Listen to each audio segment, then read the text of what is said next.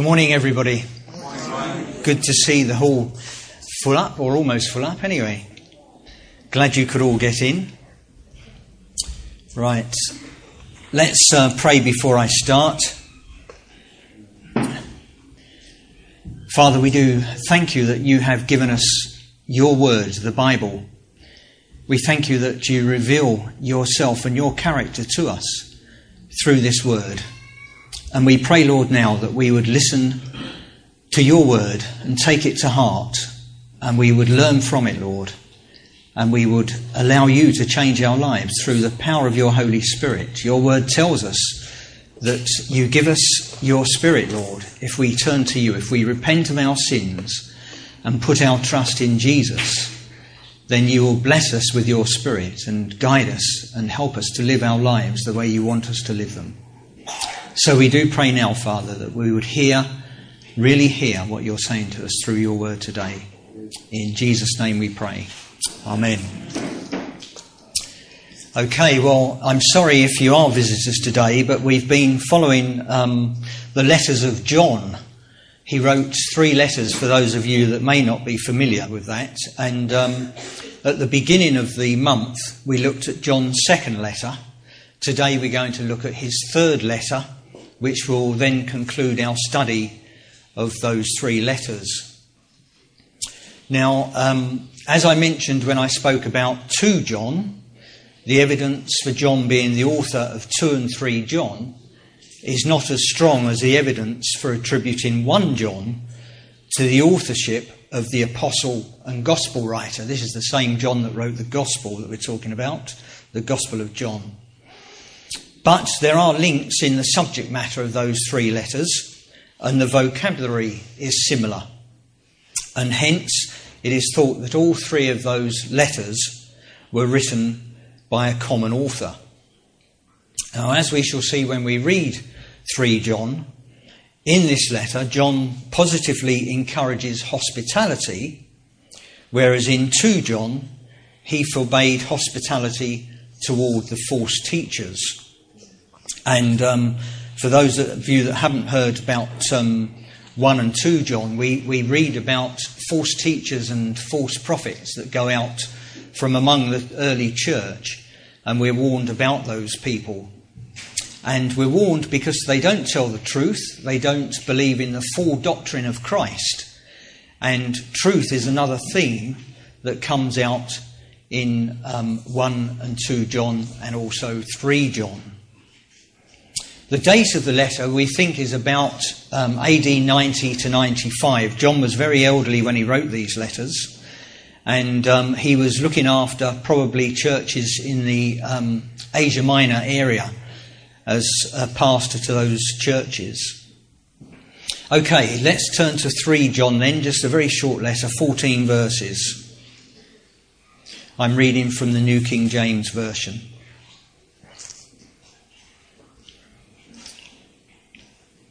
The elder, to the beloved Gaius, whom I love in truth. Beloved, I pray that you may prosper in all things and be in health, just as your soul prospers. For I rejoiced greatly when brethren came and testified of the truth that is in you, just as you walk in the truth. I have no greater joy than to hear that my children walk in truth. Beloved, you do faithfully whatever you do for the brethren and for strangers who have borne witness of your love before the church. If you send them forward on their journey in a manner worthy of God, you will do well, because they went forth for his name's sake, taking nothing from the Gentiles. We therefore ought to receive such, that we may become fellow workers for the truth. I wrote to the church, but Diotrephes, who loves to have the preeminence among them, does not receive us. Therefore, if I come, I will call to mind his deeds, which he does, prating against us with malicious words.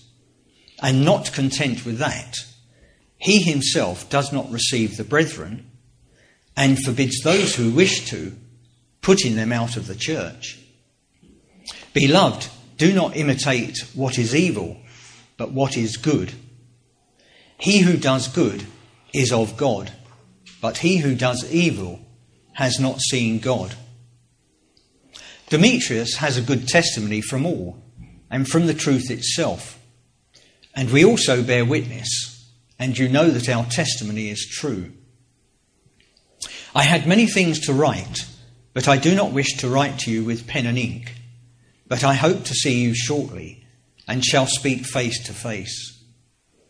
Peace to you. Our friends greet you. Greet the friends by name. Now, just as in 2 John, the author again describes himself as the elder, suggesting not only his age, but his maturity as a Christian, having been a chosen apostle of the Lord Jesus and a founding father of the early church. 3 John is addressed to the beloved Gaius and could be taken as a personal letter. However, if you look at verse 14, John says, greet the friends by name. It seems to support the idea that John's real desire is that Gaius will in fact share this letter with members of the church. Who is this beloved Gaius? Nothing is known about Gaius other than the complimentary tribute John pays to him in the address of this letter. Gaius was a common name in the Roman world, and the name appears 5 times in the New Testament, referring to probably 4 different people. In Acts 19:29, that mentions a Gaius of Macedonia, a travel companion of Paul's. In Acts 20 and verse 4, that speaks of a Gaius of Derbe, again a companion of Paul's, and conceivably the same Gaius as the one in Acts 19. However, Derbe, of course, is in Asia and not in Macedonia. But there could be an interpretation or a translation problem in the scriptures there. In 1 Corinthians 1:14, Paul baptised a Corinthian named Gaius, who, according to Romans 16:23, hosted Paul on a visit to Corinth. And then fourthly, we have the addressee of 3 John, where there is no evidence for associating this Gaius with any of the others. And this particular Gaius appears to be a leader or co-leader or elder of one of the Asian churches under John's spiritual authority. Now, having spoken about Gaius, let's look at the other 2 names mentioned in the letter, starting with Diotrephes.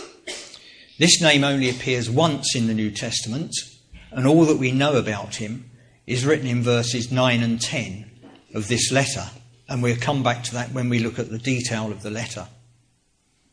The other character, Demetrius, also has a common name, but there are only 2 people in the New Testament with that name, which is mentioned 3 times. The other Demetrius was the silversmith of Ephesus. You may remember the story of him who got the apostles into trouble. He appears in Acts 19, verses 24 and 38.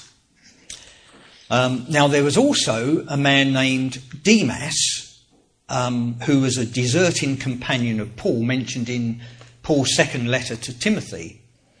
And apparently Demas was a pet form of the name Demetrius. Now, those 2, the other Demetrius the silversmith and this Demas, or possibly Demetrius, are believed by some to be the same person of 3 John. But that's quite unlikely. They would have to be very reformed characters to be the same person. So I'm going to assume that this Demetrius was a different person.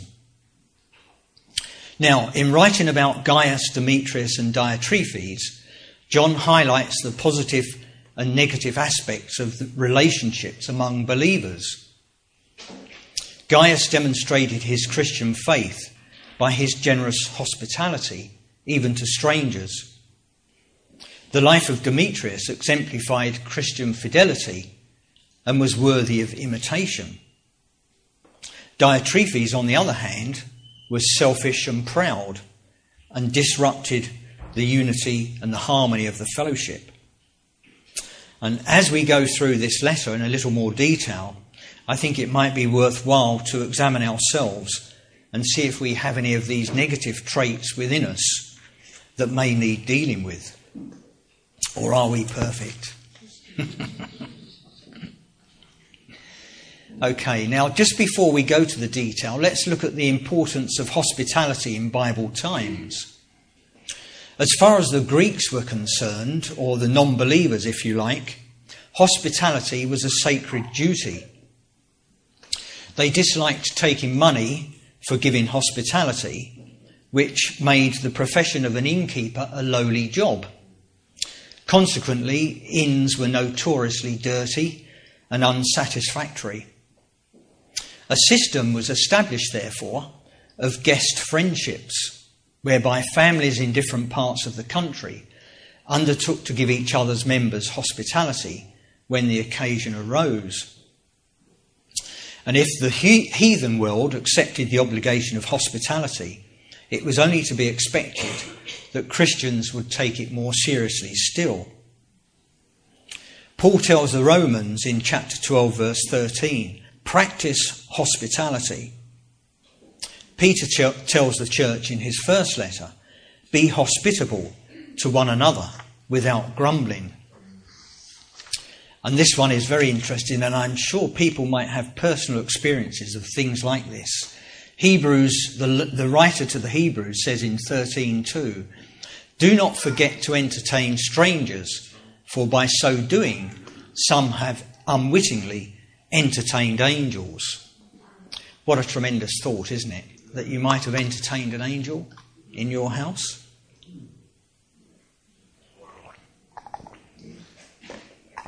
Okay, let's turn to the detail of the letter. John addresses Gaius in verse 1 as beloved, which could be written as my dear friend. And we can imagine John's feelings for Gaius because he uses this term another 3 times in this short letter, verses 2, 5 and 11. John also loves Gaius in truth. Truth itself is another word used 4 times in the first 4 verses.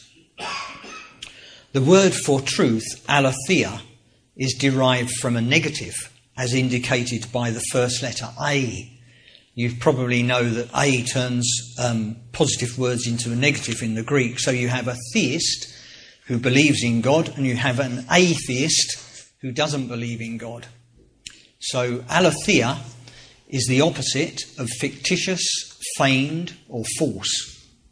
And it can denote veracity, reality, sincerity, accuracy, integrity, truthfulness, dependability and propriety.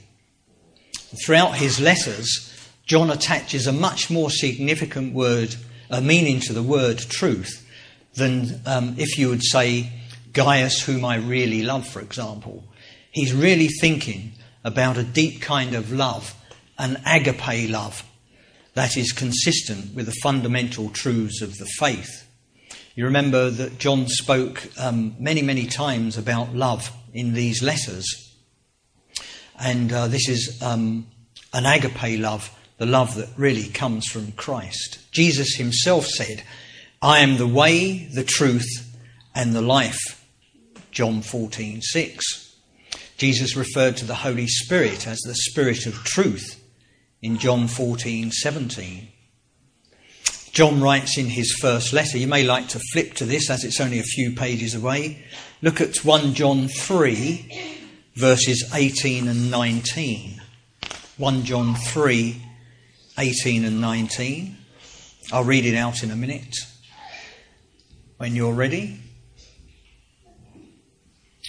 So he says, my little children, let us not love in word or tongue, but in deed and in truth. And by this we know that we are of the truth and shall assure our hearts before him. That's God he's talking about. I came across a quote by William Barclay, and this might make you think. Actually, Barclay said, the truth is what makes a person think and act like God. He was, for those that don't know about Barclay, he was a well-known Bible commentator.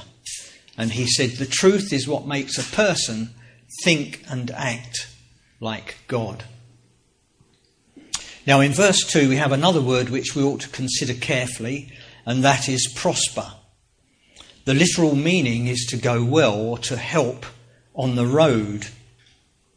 And divine prosperity is an ongoing progressive state of well-being and success, and can encompass every area of our lives: spiritual, physical, emotional and material. However, we will do well not to expect any divine prosperity in our Christian lives other than the peace and joy of the Lord Jesus Christ. Anything above that will be a blessing indeed. John's prayer in verse 2 is that the physical health of Gaius would match his spiritual health and vigour. Now from verse 3 it appears that there was a flow of believers between the church where Gaius was a member and John's community, which was probably in the region of Ephesus, as I said before, in Asia Minor. Some of these believers told John about Gaius' faithfulness and that he walked in the truth. Now we need to ask ourselves daily, I think, and be honest with ourselves. Do we walk the talk? Terrible phrase, isn't it? But do we do what we are supposed to do? Turn to James chapter 2, verses 14 and 17. 14 to 17, sorry. James chapter 2. This is one of the ways that we can tell whether we walk the talk. So James chapter 2, 14 to 17. What does it profit, my brethren, if someone says he has faith but does not have works?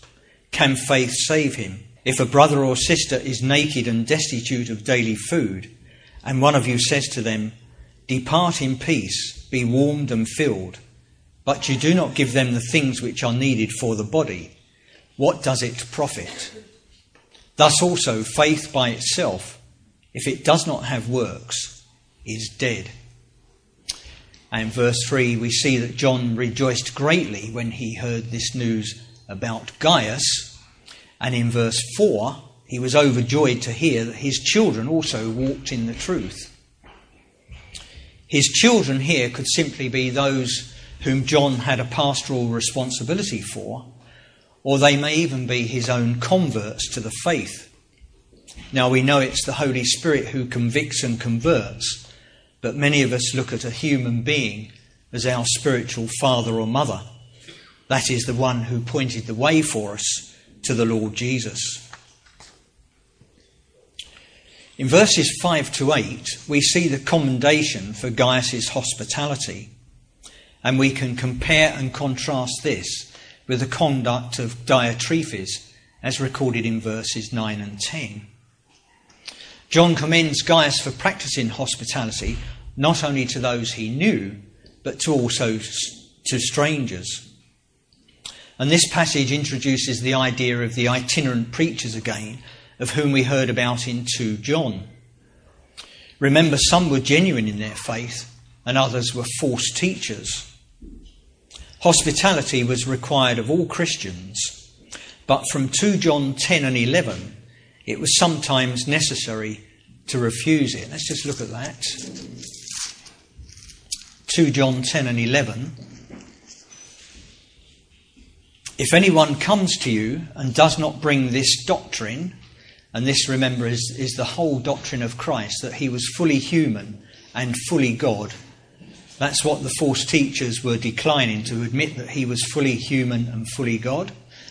So if anyone comes to you and does not bring this doctrine, do not receive him into your house nor greet him, for he who greets him shares in his evil deeds. And we can only assume here in this 3 John that Gaius was able to discern between strangers who were of sound doctrine and those who were not. And those whom Gaius entertained bore witness to the church of Gaius' own agape love. It seems that these brothers would again return to Gaius, needing hospitality, and John admonishes that they be sent forward on their journey in a manner worthy of God. This probably means that the travelling brothers were to be recognised as servants of God and supported as such. In such cases, Christians were to provide hospitality as if the Lord himself were being welcomed. Jesus says in John 13 verse 20, "Most assuredly I say to you, he who receives whomever I send receives me, and he who receives me receives him who sent me." Now back to the letter in verse 7, John gives examples of itinerant missionaries who have pure motives and are deserving of hospitality. They go forth for his name's sake, looking to bring glory to God rather than for themselves.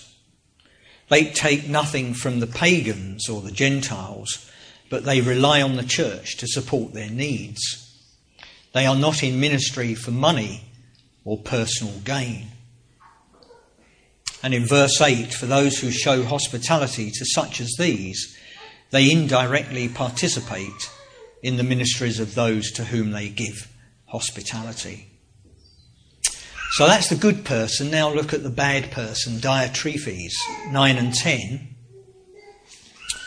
If we can try and remember what we said about Gaius and mentally compare and contrast his behaviour with what we see about Diotrephes. And this paragraph is probably the reason why John wrote to Gaius.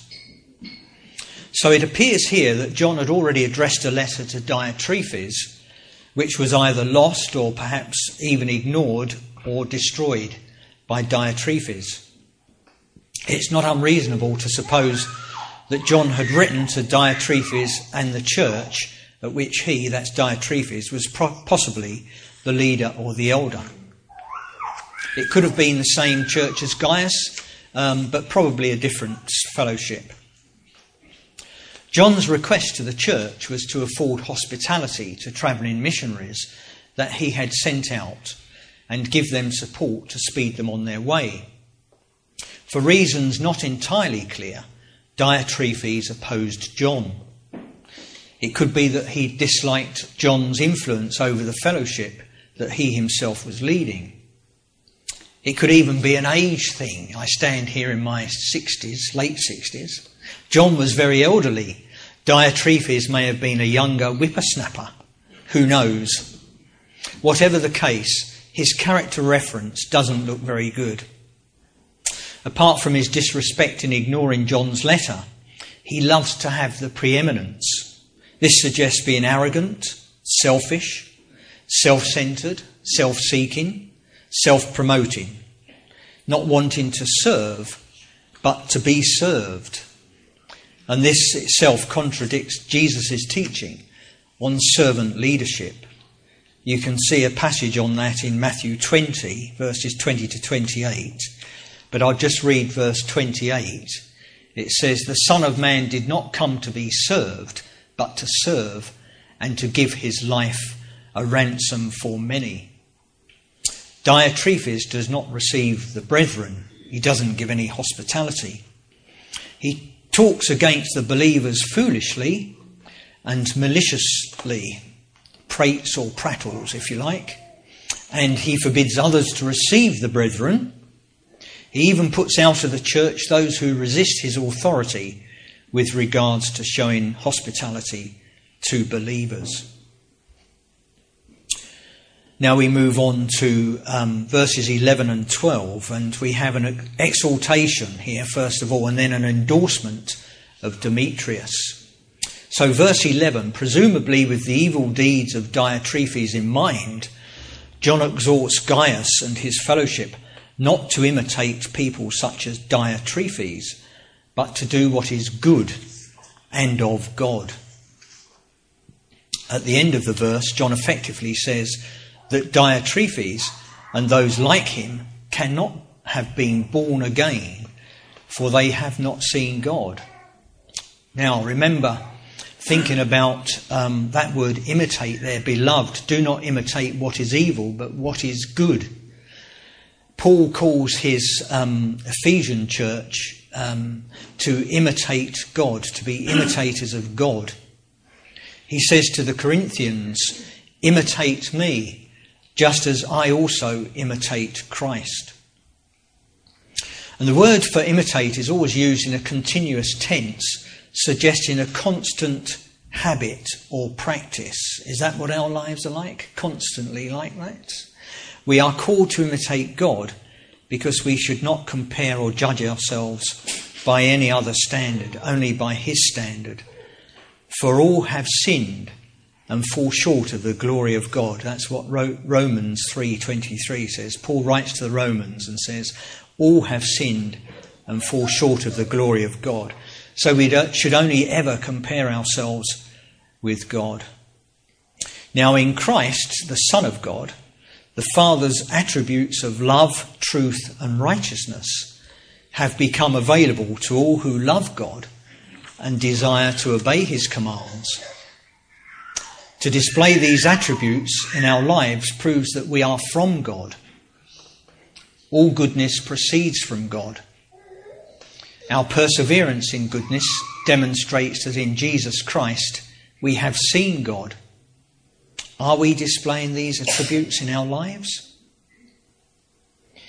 Verse 12 now introduces Demetrius, who may have been the bearer of this letter. On the other hand, he could easily have been a travelling missionary and was going to take the letter with him, or whatever. Whichever the case, John honours him with a threefold tribute. He is well spoken of by everyone. He is walking in the truth, just like Gaius. And he is known to John, and John himself bears witness for him. Now we move on to verse 13, the farewell greeting, which is virtually identical to that in 2 John, and speaks of John's desire to visit those to whom he is writing.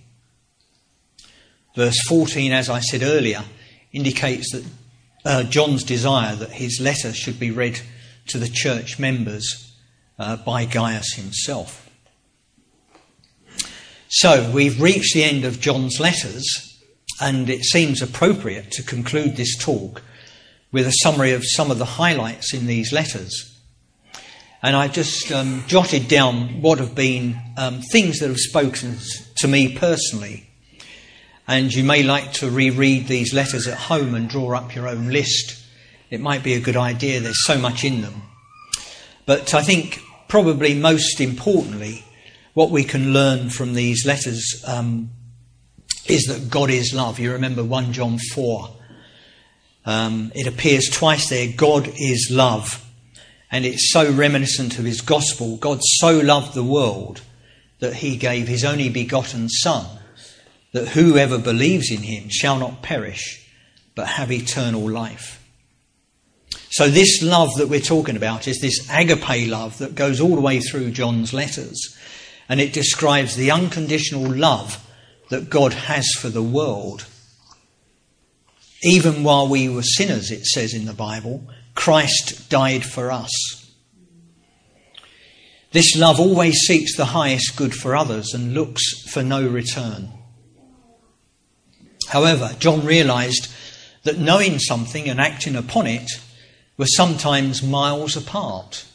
And in these letters he sets us simple tests by which we can measure our faith and the genuineness of our Christian lifestyle. So then, the knowledge that God is love is tested by whether one loves fellow believers, even as one loves God. And remember, he thinks about being born again. If you're not showing these qualities in your lives, he's saying, are you really born again? That comes from John 3, being born again of his Spirit. We need to be born again by the Spirit of Christ, the Spirit of God. Now, similarly, the knowledge that God is light is tested by whether we walk in the light. That's obey his commands. The knowledge that God is righteous is tested by whether one lives righteously as befits being born of God.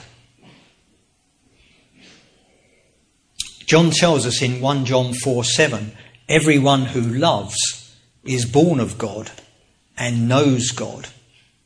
And here we're not talking about knowing about God, but knowing God, actually getting to know him personally. That's what life is all about, a personal relationship with Jesus Christ, who came to save the world. That is life, knowing Jesus. 1 John 4:12 and 13 says, if we love one another, God abides in us, and his love has been perfected in us. By this we know that we abide in him, and he in us, because he has given us of his Spirit. So again, I prayed earlier at the beginning, if we repent and believe and trust in the Lord Jesus Christ, that he is our Saviour and our Lord, we will receive the gift of his Spirit. It will enable us to live the lives that God wants us to live. Now, the last two verses that I quoted also remind me of the importance of fellowship, and that in Christ we may have fellowship together. And truly, our fellowship is with the Father and his Son, Jesus Christ. That's from 1 John 1:3. We can be a family together. Also from John's letters, we've had warnings about false teachers and doctrines and antichrists. We need to be ready for Jesus' return. If there are any here that aren't familiar with the Bible, this last book of the Bible, the book of Revelation, that's again by John the Apostle, it tells us that Jesus Christ is coming back. He will return to bring into being his kingdom in the earth. Are we in his kingdom now, though? God gives his kingdom now to those who turn to him. We have his kingdom within our hearts if we've been born again. We are children of God. So we need to be ready for his return. He's coming back. We are children of God. Do we behave as such? We need to constantly ask ourselves these questions. We have learned about, in these last couple of letters of John, when and when not to give hospitality. We've learned about truth, love and obedience. So may we remember to put all these good and godly things into practice in our lives. And I'd like to leave you with the words from 1 John 5. You might like to turn to this as I read it. 1 John 5, verse 20. I leave this as a prayer for all of us.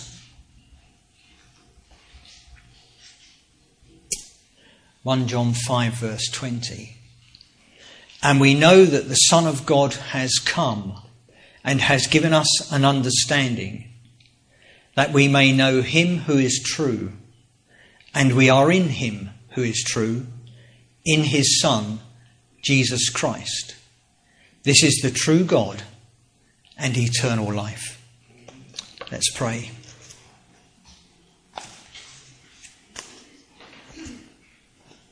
Father, we do thank you for Jesus. We do thank you, Father, that through Jesus we can come and have life in this world, in this life of ours. We can have true life. We thank you for your Holy Spirit, who gives us this power in our lives to live as you want us to live.